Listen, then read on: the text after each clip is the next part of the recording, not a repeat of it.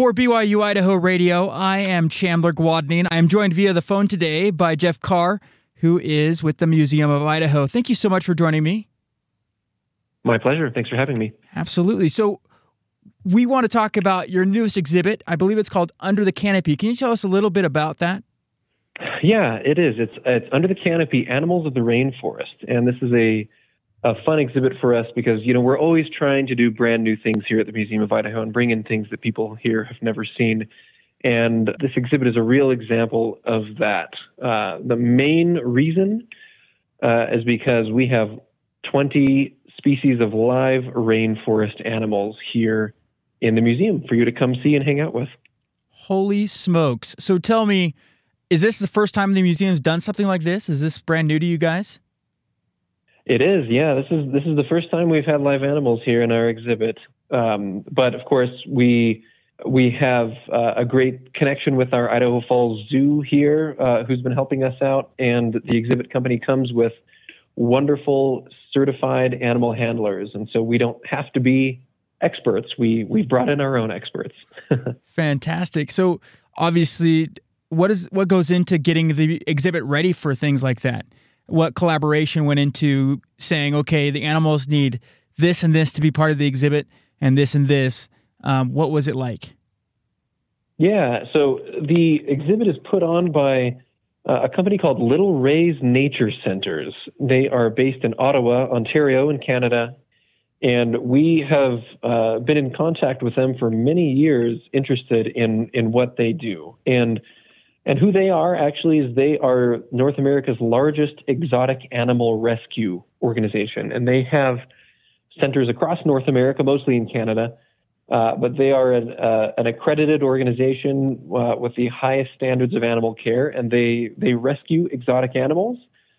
Sometimes people, might buy a turtle in their 20s, not realizing that the turtle is going to live until they're in their 90s, and they can't necessarily take care of it for the next 70 years. And so they bring in these rescued animals and are able to use them.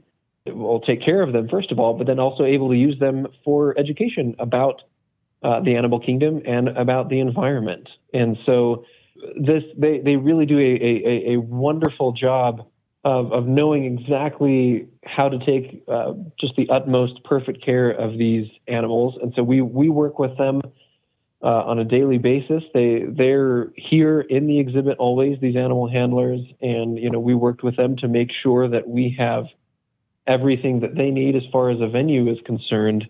And as far as proper educational capacity is concerned also, to make sure that we can really make the most of what they have to offer. And we can offer all sorts of fun educational experiences to go along with the experience of seeing these guys up close. Yeah. So the animals, they come all the way from Ottawa. Is that correct? Some of them come from, that is their home base. They have a U.S. base also in Syracuse, New York, and so some came from there.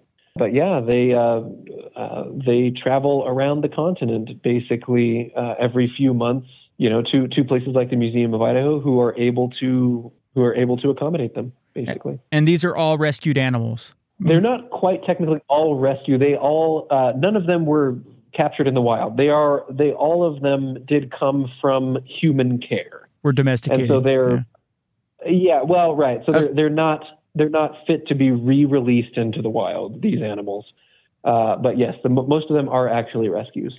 Right. And you mentioned that you had worked with this company in Ottawa for years and years and interested in something like this. How long did it take to design the exhibit, get everything good to go, to be able to show this exhibit? How long did that take you guys? Oh, goodness. Yeah, we started talking with them probably 5 years ago or so. We were down at a museum conference in New Orleans and met them and just became very interested and impressed in what they do. And so we've been in discussions for about that long. But, with everything we bring into the Museum of Idaho, everything, of course, sort of not only has to fit our values, but it has to fit our schedule, our physical space, And of course, our budget. We're a 501c3 nonprofit, and bringing in exhibits like this costs us usually, somewhere in the ballpark of $300,000.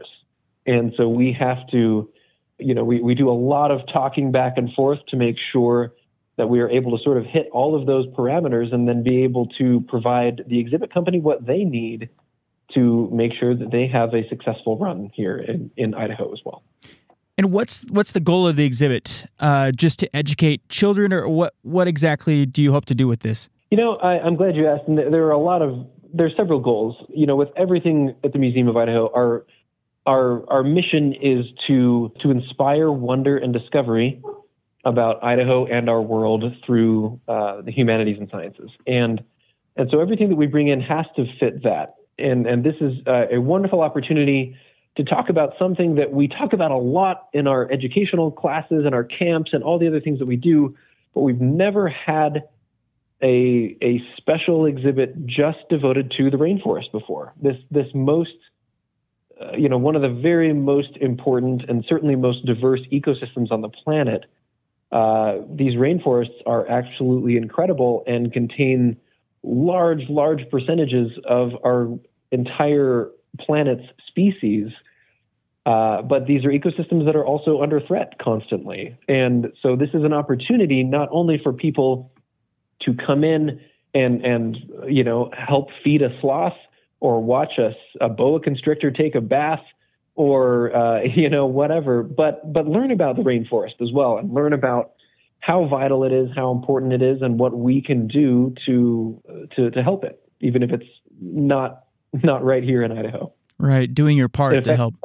Yeah, absolutely. You mentioned, I am really curious, you mentioned feeding a sloth. So does that mean that the visitors to the museum and to the exhibit get the chance to interact with these animals? Yeah, there are a few different ways that we have animal encounters that make the exhibit really interactive. And I would encourage anybody who is considering coming to try to come at a time when you can really make sure to be part of some of those animal interactions, because it makes the whole experience so much richer and more fun. So one way that we have these encounters is that we just have scheduled animal presentations 3 times a day, 6 days a week, and then twice on Sundays.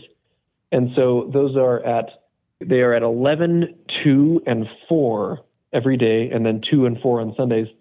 And these, this is all included with admission. And this is an opportunity to get a little presentation with an animal handler and at least 2 different species.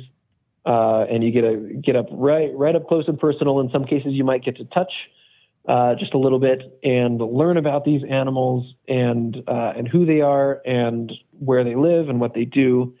And so those daily scheduled presentations are a lot of fun, and the handlers do a great job. Another opportunity is that these handlers also just walk around the exhibit pretty frequently with animals that you can get up close and personal to, and they'll talk with you about them, and you can learn more.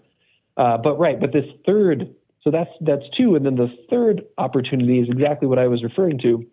That if you would like, you can pay a little bit extra and schedule in advance through our website to come in and have a behind-the-scenes animal encounter. And this is a really fun thing that you can do. You can use tongs to feed Romeo, the 2-toed sloth. He is a delight, and he gets hungry at a certain time of day. And if you're here at that time of day and you schedule in advance, then you can be part of that feeding process, and you can actually go inside his enclosure with the animal handler. We can bring up to 6 people at a time and help feed him and participate in the care of at least one other animal as well. And it's a really fun sort of behind the scenes experience to get to see what it's like to be an animal handler and to take care of these guys. Oh my gosh. But I stress again that that's something that people have to do.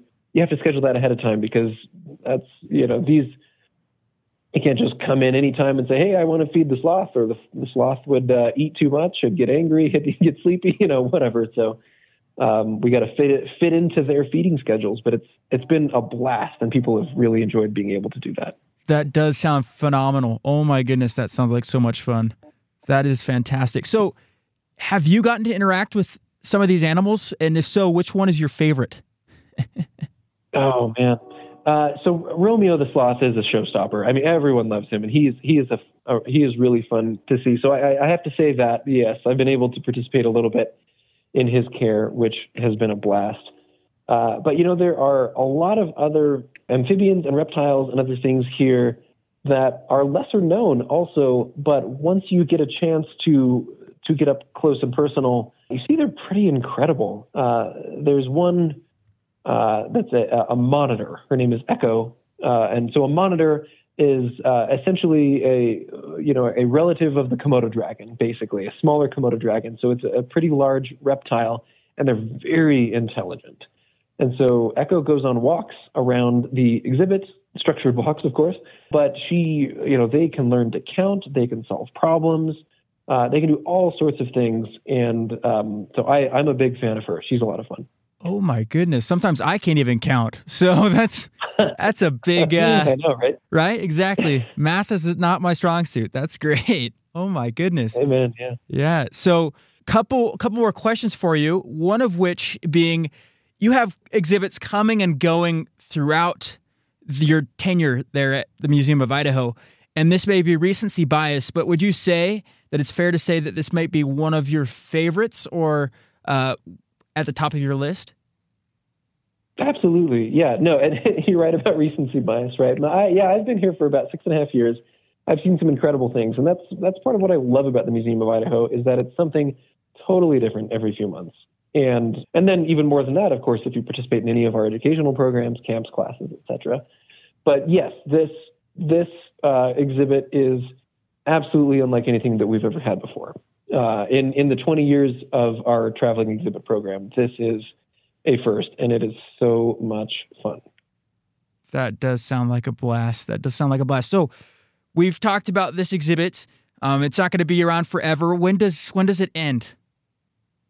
So it goes through the beginning of May. Okay. May 4th, I think, is the last day. Yeah. Okay, so it's going to be around for a little while, but you still want to get down there and see it as many times as possible.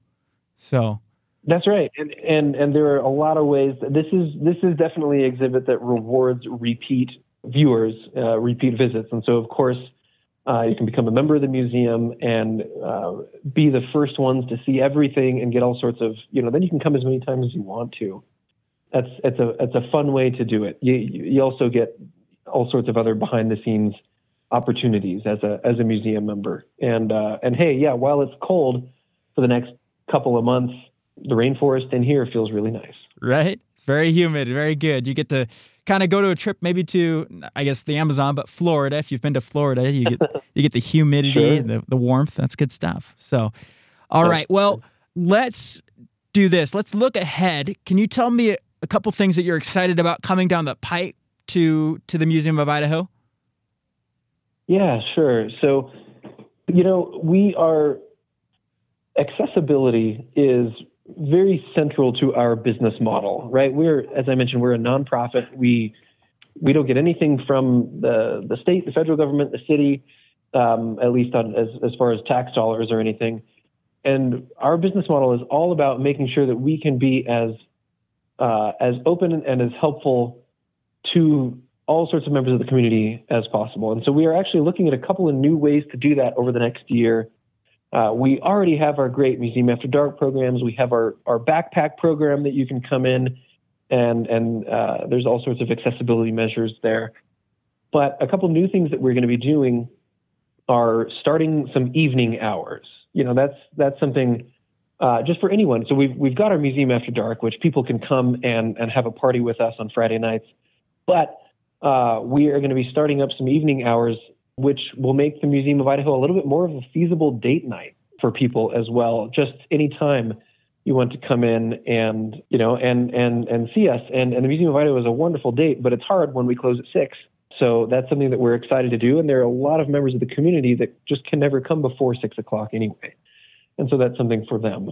And we've got some other great new, we're going to be expanding our summer camps this year. They're already super popular for both kids and for educators, but we are going to be adding some new camps this year. And we have a brand new exhibit, of course, coming in June which is also something that we've never had before. And I'll just tease it a little bit that I think the community is going to be really, really excited about exploring the science of flight. Ah, that is awesome.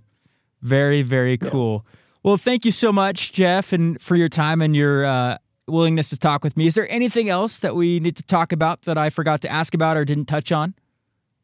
I'll just say we are, like I said, we're a 501c3 nonprofit, and we survive and depend on the community, and we are in our major annual fundraising drive right now to be able to make sure that we can keep doing for Eastern Idaho what we've been doing and even grow. And so, whether you could give, just $5 a month, it's cheaper than Netflix, or whether you want to give something more substantial, we welcome that. And if you go to our website, museumofidaho.org, there are a lot of ways to find out how you can volunteer some funds, how you can volunteer your time and help out the community in a really fun way. All righty. Thank you again so much. Thank you. That was Jeff Carr with the Museum of Idaho. Thank you so much for listening to BYU Idaho Radio.